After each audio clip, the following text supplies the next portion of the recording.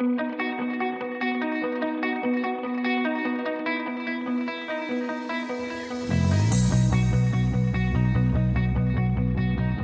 is The Breakfast Wrap with John Moore.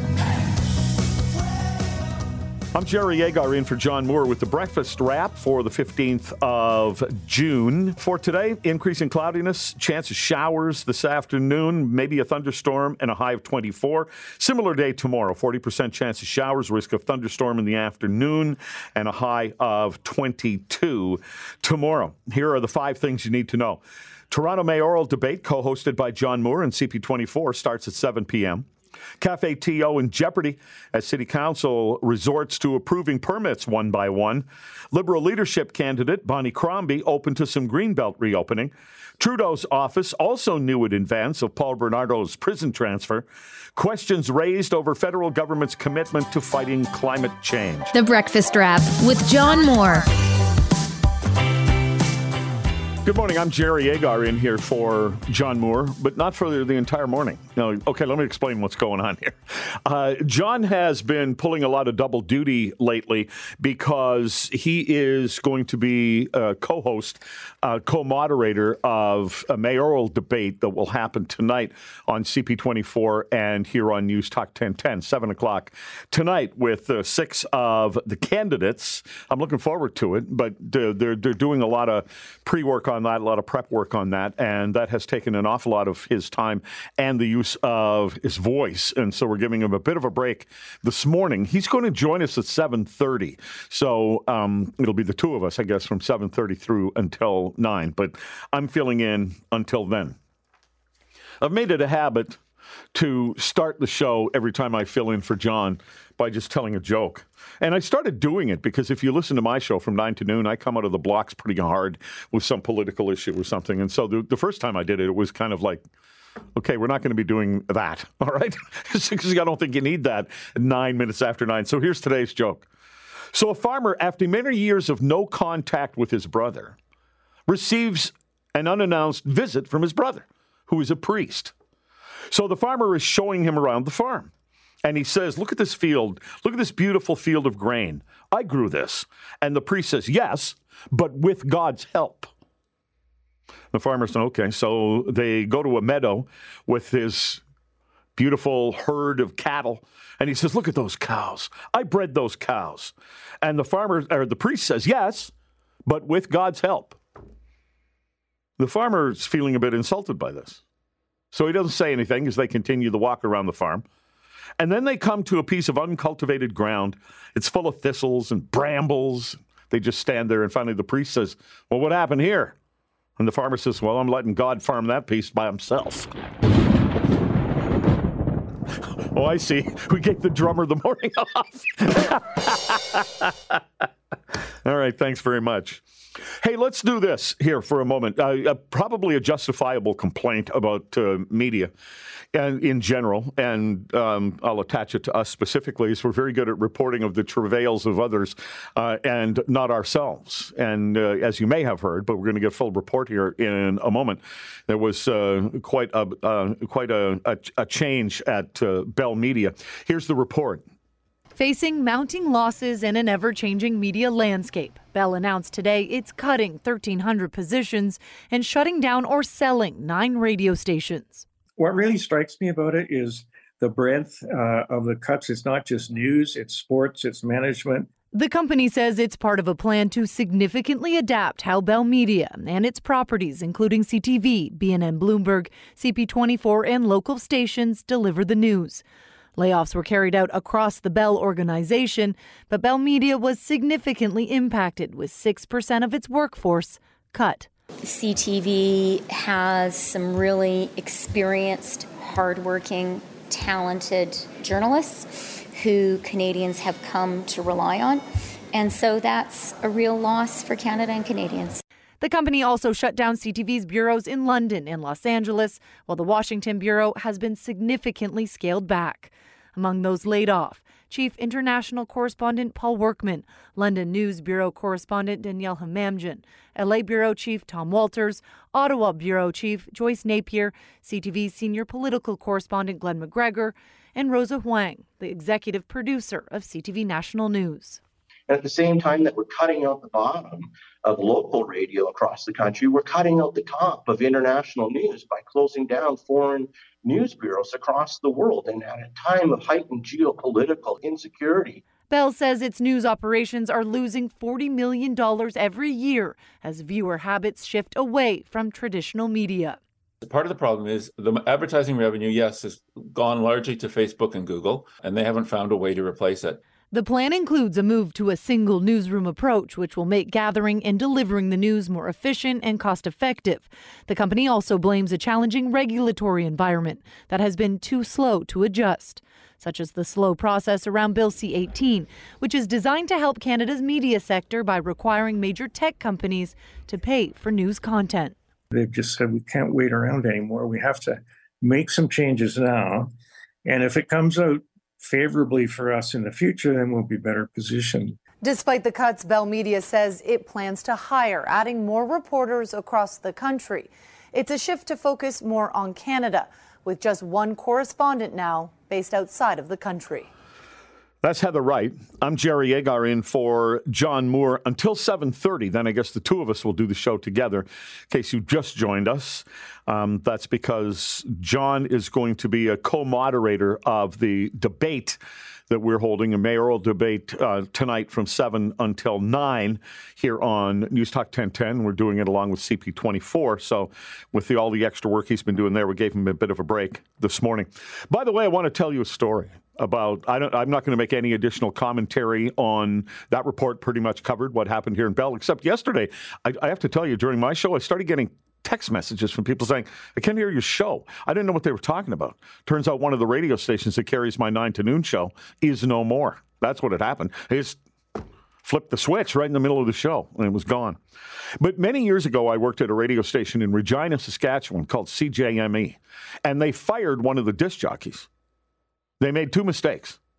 One, they didn't get his key, and two, they didn't tell anybody. And so later that evening, the fired disc jockey walked into the radio station because he had a key. There's nobody else around except the on-air disc jockey at night. And he waves at the disc jockey, and disc jockey waves at him. They know each other. On-air guy was unaware this person had been fired. And way back then, the way we played commercials and music on the air was on a thing called a cart. It was a tape loop, basically. If anybody remembers how an 8-track worked, it was kind of similar to that, except it was 2 tracks instead of 8. And that's what all the commercials were on. And we had them on these big rotating racks. Nick, you remember those things. Yeah, picture it like the racks of those gift cards you see at one of the stores. That's similar to that. Good analogy. Okay, so that's what we had. So the fired disc jockey comes in, the on-air disc jockey not knowing this guy had been fired. And the fired guy comes in, plugs in an extension cord, takes this magnetic thing we would use to erase a cart so we could put something new on it, and he walked into that rotating thing and just up and down the rows. He erased every single commercial the radio station had, and he left. So they were commercial free, but not on purpose. It was commercial free. No, we weren't commercial free. Because here's what happened. I mean, if you've ever been fired, maybe you think that story is kind of funny. But the rest of us all got called in on our own time to start redoing the commercials. And the on-air disc jockeys were reading live copy. Radio station didn't lose a penny. But the bunch of us lost a weekend. I still think it's kind of funny, though. You're listening to The Breakfast Wrap with John Moore. Thanks very much for being along. As I said, I'm just filling in for the next couple of hours, and then it's me and John, I guess, until 9, and Mark Toohey will come in and fill in for me from 9 to noon, and then we have the debate tonight. I'm looking forward to it. It'll be the first chance that I will have had to see and hear Anthony Furey participate in the debates, and I'm interested in that because it's been the same crowd, pretty much those people at the top in terms of the polling, which is how this is all worked out, and he's gone from 0 basically to 3rd place in one of the recent polls. Now, to be clear, let's be fair, just in case you didn't know, I voted for him. Okay, so, and I've already voted because I have to be out of town during election day. So I made sure I got out there and got my vote in. So I'm not a likely voter. I'm an actual voter. You know how they do those polls? Likely voters. Well, how do you know? How do you know they're going to vote? Like I'm undecided. I've decided that I'm undecided. Yes. Are you going to vote? Yes. Who are you going to vote for? I don't know. Well, I just love how there's the ballot. It's a secret ballot. No one knows who you're going to vote for, but yet you have all kinds of lawn signs. Yeah. Okay. So there's a story that there's going to be a new Beatles song, and I'm not excited. And I'm a big Beatles fan. If you came to my house, you would see on the bookshelf a number of books relating to the Beatles, not the least of which is something that Paul McCartney put out called The Lyrics. It's a double volume set where they, on the one page, they run the lyrics of the Beatles song that he wrote. It's about his songs. And then a page or two of explanation as to how that song came to be. I find that stuff fascinating. I think the Beatles were incredible. But there's two parts to this story. The Globe and Mail headline is, new final Beatles song produced with AI is sparking tech fears. Okay, there's a problem with that headline. It wasn't produced by AI. This isn't a Beatles song that artificial intelligence just made up as the, algorithm thinks, well, John would have done this and Paul would have done that and George would have complained. And, it's none of that kind of stuff. It's a recording that the Beatles made that apparently needed to be reworked and cleaned up. And that's what they did. So it wasn't really produced with AI. It was a song that was already done, and it was cleaned up and maybe made a little more presentable and better with AI. Can't play it for you. They haven't released it yet. They haven't even told us what the name would be. Paul McCartney said, we were able to take John's voice and get it pure through AI. And he says, we're going to have to see where all of this leads. He realizes there could be a good side and bad side. Scary side, he said, to AI. But in this case, it cleaned it up. Here's why I'm not excited about it. Oftentimes, when they start dragging this stuff up, apparently there's an incredible amount of material that Prince recorded and never released, and people want to release that. Do you remember the last time they released some Beatles songs that hadn't been released? Can you name them?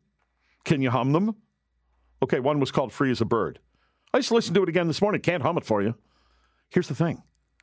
Those people knew what they were doing. Prince knew what he was doing. The Beatles knew what they were doing. If they didn't release it, guess why? It wasn't very good. That's why. I mean, when they release this thing, am I going to listen to it? Of course I will. We do have some audio of the John Lennon demo. Do we? I know it's true. It's all because of you. Is that the song that they're going to be releasing? Or this is something else? It's the demo version from 1978 that John Lennon was working on, and Paul's trying to clean it up. But I don't know if that's what the official cleaned up, released version that's going to come out in 2023 will sound like. All right. Well, that thing would need to get cleaned up if they were going to, But also, by the way, if he recorded that in 1978, it's not a Beatles song. I mean, maybe the tape. I don't know. Like, I saw 1978 in the story for it. So yeah.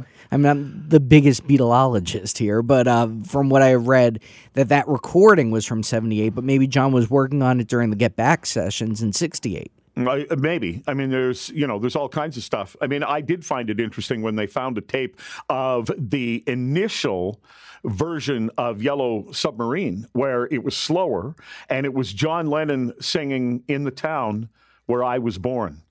No one cared. No one cared. That is a completely different concept for a song than what ended up being, in the town where I was born was a man who sailed the sea, sung by Ringo. Anyway, that new Beatles song, as they're calling it, will come out eventually. Jerry Agar in for John Moore until 7:30 when he will join and will co-host the show. I don't think we've ever done that before in all the years we've been here together. And, of course, the news headlines coming up on News Talk 1010. Subscribe today and always hear the latest episode of The Breakfast Wrap with John Moore. What's the most fun version of this song? Aerosmith's original or the one that they did with Run DMC? Run DMC. Yeah, but it includes several of the members of Aerosmith. Yeah, Joe Perry and Steven Tyler. Yeah. In which Steven Tyler appears in the video to do kind of like a flip, a somersault kind of thing. I don't know if he really did it. I mean, he's up in the years by then. It could be camera trickery, is what I'm saying. In the 80s, though? Well, I don't know. But I think if I recall, they re-recorded the song for Run DMC. I don't think Yeah, they did it together kind of thing. It was kind of fun. All right. Yeah, this is you can hear that it's a little different. Anyway. Jerry Agar in here for John Moore this morning. We gave John Moore a bit of a break because he's, as I've been saying here this morning, been doing double duty with the fact that he is co-moderator of our debate tonight, a mayoral debate, which will start at 7 here on News Talk 1010, doing it along with CP24. There's a lot more work goes into putting those debates together than just everybody shows up and talks. I mean, I don't know in terms of the candidates what their prep is, but John's been doing a lot of work. So we gave him a little break, and he'll be working throughout today and tonight. But he'll come in about 7:30, and we'll do the show together. Meanwhile, speaking of a mayoral race and debate, Liaison Survey has their new findings out this morning. Olivia Chow still at the top, but at 26%, so a bit of a slip in her numbers. And jumping up a little bit, Josh Matlow, who is now in second place tied with Saunders. And then coming in right behind them, undecided. I think undecided should be included in the debate. You just find somebody to represent the undecided. And then if they're talking about, we're talking about how to improve the TTC. Undecided? I don't know. Okay, let's go to Anna Bailo every time. Just go, I don't know, and represent the undecided. Well, Anna Bailo comes in behind undecided, and then Mitzi Hunter and Anthony Fury are tied. And then after that, someone else came in at 5%. How does that differ from undecided? I mean, if we had an incumbent, someone else would make sense, but there isn't an incumbent. So I don't know what that means. And then Bradford at 4, and Anthony Perutz is at 0, and ostensibly everybody else is below that. So maybe there's some negatives. I don't know. Anyway, those are the numbers that we have so far this morning. Meanwhile, in electoral news, Bonnie Crombie made it official. She's currently the mayor, of course, of Mississauga, but she desires to be the leader of the Liberal Party of Ontario. And as she made her announcement yesterday, first of all, here she is making the announcement. Today, I want to announce that I will be a candidate for the leadership of the Ontario Liberal Party. All right. Now, here's a little bit of what she had to say about why Ontario needs her. Our healthcare is in crisis. Our education system is being shortchanged. Our environment is fragile. And life in Ontario is becoming increasingly unaffordable. Okay, and then she did what would be the leader of the Liberal Party's job one. She goes after the current premier. In short, this is a government that is more interested in helping their friends than in helping you. And I want to change that because you deserve better. Yes! All right, then. Couple of comments on that. She surprised me, not with the announcement. Everybody knew it was coming. It was worst kept secret in Ontario. But that said, she said she's open to development in the Greenbelt. How does that differentiate her from Doug Ford? I mean, the people who don't like Doug Ford and ostensibly might vote for Bonnie Crombie and the Liberals and lead them back out of the wilderness are furious at Doug Ford. Well, for many things, but one of the things they constantly bring up is he lied about the Greenbelt. Well, at least Bonnie Crombie won't have lied about it. She's telling you right now, before she even gets the job as leader, that she's open to development in the Greenbelt. So take that as you will. Maybe it will be one of those things where it's okay if the Liberals do it, but not okay if the Conservatives do it. Because Kathleen Wynne did it. Although maybe it wasn't okay now that I see what happened with Kathleen Wynne and the Liberals. So maybe that did her in. I hadn't thought of that before, even when I'd mentioned that before. One other quick thing. This is irksome that Bonnie Crombie did. But politicians of all stripes do this. This isn't a Liberal, Conservative, Green Party, NDP thing. It's politicians of all kinds do this. And I just find it slightly irksome no matter what political party they belong to. She said, well, I've been talking to people across the province, and they've been asking me to run. They always position it like it's some kind of personal sacrifice they're making because the people want it. No, you want to be the leader. You want the glory and the power and the money or whatever it is, whatever your reason is for wanting it. It's not because the people desperately need you. That's not why people run for political office. Anyway. That's that on that. Sad story yesterday as a man died after he became distressed while swimming in Lake Ontario along the Mississauga waterfront.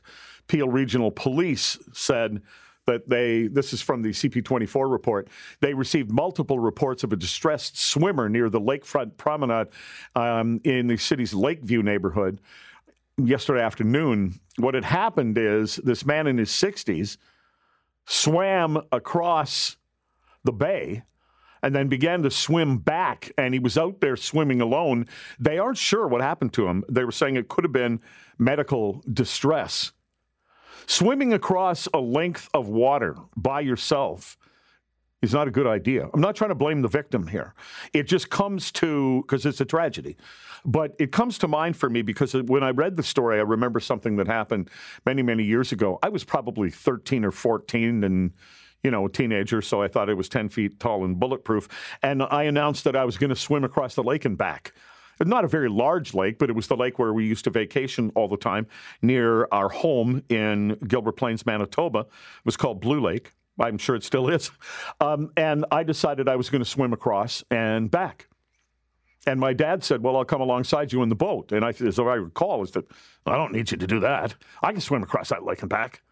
He said, I'm coming next to you in the boat. As it turns out, I made it across the lake and back. And looking back on it, he did the right thing. I think he would have done everything to stop me from making that swim without him coming along in the boat. And he may, he's a dad. He might have been proud of me for being able to do it, but he wasn't gonna chance it. And I look back on it, and I'm thankful he had that kind of attitude. And there's a life lesson there. No matter what age you are, you don't do swims like that by yourself. The Breakfast Wrap with John Moore. Good to have you along. Jerry Agar in for John Moore this morning. John's going to come in and join us at 7:30. He's not sick or anything. We just gave him some extra time here because he's been doing a lot of double duty, and we'll do that tonight as he co-hosts our mayoral debate. That's tonight at 7 o'clock, a combo between News Talk 1010 and CP24. So John will be in here at 7:30. Meanwhile, one of the stories in the news today is Russia is suggesting that they may cut all ties with Canada, not good relationships with Russia right now. Certainly, Canada has been supporting Ukraine in the war, but apparently they got double-ticked when Canada seized that Russian jet that's been sitting at Pearson for 16 months. Now, I talked to Christian Leuprecht from the War College of Canada about this on my show when the jet was seized. And I had said to him, look, criticism that's coming in right away, people are criticizing Justin Trudeau and the government for seizing that jet that's going to just tick off Putin. And here's what Christian Leuprecht said. Seizing the asset of a plane is much less controversial than, for instance, starting to seize real estate, companies, shares, other types of assets. And so I think the government here is using this as a bit of a laboratory for experimentation to see how this goes, what legal challenges it's going to run into, whether the law is actually going to stand up in court, because you can bet that the owners are going to challenge the forfeiture of the plane. And so it's more important than ever to send a message both to oligarchs and kleptocrats in Russia as well as around the world that throwing their lot in with aggressive authoritarian regimes could pose a serious challenge to their own fortune, and that simply this is not the way to go in terms of behavior. In terms of whether it would tick off Putin, Christian Luprec's attitude, maybe you look at it differently, but he said, well, too bad for Putin then, basically. And I guess that's how Canada has looked at it. Thomas Mulcair, who's a political commentator for us now, and of course, formerly the leader of the NDP federally, had this to say. Tough luck for Putin. I mean, they're prosecuting a completely illegal war, committing war crimes against Ukraine and in Ukraine. And good on Canada for finally standing up and saying, well, the United Nations has said we're able to seize all the property that we can belonging to Putin's Russia, and let's go after that plane. It's mostly symbolic, but I think at the same time, Canada is showing which side we're on, and good for us. All right. So that's where we are with that story. Yesterday, all of a sudden, one of the mayors, Markham Mayor Frank Scarpitti, one of the mayors in York Region, came out with an official statement. He put out a letter and said that York Region should amalgamate, that there are too many disparate communities with too many people, something like 77 different people representing York Region for 1.2 million people, whereas we have 26 councillors for almost 3 million people in Toronto. That was part of his reasoning. And I spoke to Mayor Scarpitti on my show yesterday. So in case you didn't hear that and haven't heard much about this story yet, here's some of the reasoning that the mayor brought to it. They're taking steps to change the governance structure, and how you make these changes in the city of Toronto, then make significant changes in Peel, and potentially leave York Region the way it is. I can't think of a rationale for doing that. We're part of the GTA. Government, local government particularly, has become more complex. We're being asked to do more things, and the fact is, some boundaries and entities that were set up over 50 years ago don't make sense anymore in today's context. Okay, so further to that, I said to Frank Scarpitti, all right, but people were writing into me. Immediately when we said that this was happening, people started writing to me saying the communities around York are too different to just have a one-size-fits-all government, and here's how the mayor responded. If you were to take that rationale that it won't work because we're different communities, I just say just look at what's happened with York Region over the past 50 years. We have provided services, and yes, some services are different in the urban areas of the region versus other areas of the region. But I'll also say we collectively, as all property taxpayers in York Region, have actually supported services in some of those rural areas that wouldn't have been able to afford it in the first place. So I think if you take that rationale, no, you can't do it because we're different communities, I actually point in part to what York Region is doing is in fact providing services and programs and transit, a number of other things, police, public health, understanding that the nature of some of the communities are quite different from one another, yet we've been doing it. All right, so that is Markham Mayor Frank Scarpitti. Now, I asked him yesterday if he had talked to the Premier about this, because it's not the kind of decision that can be made other than at Queen's Park. We could debate, and we're not going to, whether that much power should be in Queen's Park. Like, okay, I don't think it should, but that's the way it is. And he gave a long-winded answer, and then I said, yeah, but what I asked you was, have you talked to the Premier about this? And it appears he really hasn't. Why wouldn't you do that? Right now there's an individual who could decide whether you'd go forward with this sort of thing, and he hasn't talked to him. All right, I just found this amusing. And it is that, okay, the NHL playoffs are finished. The Vegas Golden Knights have won. I don't watch hockey as much as I watch other sports. But, Nick, right from the get-go, hasn't Vegas been a pretty good franchise? Like, even from their first year, I think they've been pretty strong. Yeah, I think it's 6 seasons they were in the league, and they did pretty well in the past 6 seasons. Yeah, they have. And, okay, so did you see the statement from Phil Kessel? Phil Kessel thinks that he take a lot of heat here when he was here with Toronto. And he he gave a statement yesterday, or he was talking to a reporter. And here's what he said. Takes me back to my Toronto days. You guys said I couldn't win, and now I'm a 3-time champ. Remember that. Okay, I saw hockey people who know more about it than I did who said, we never say you couldn't win. We said the team couldn't win, and we couldn't win with you as a leader. And in Vegas, you're just a guy on the team. You didn't win that championship, just a guy. And a lot of Canadians on that team, by the way. Okay.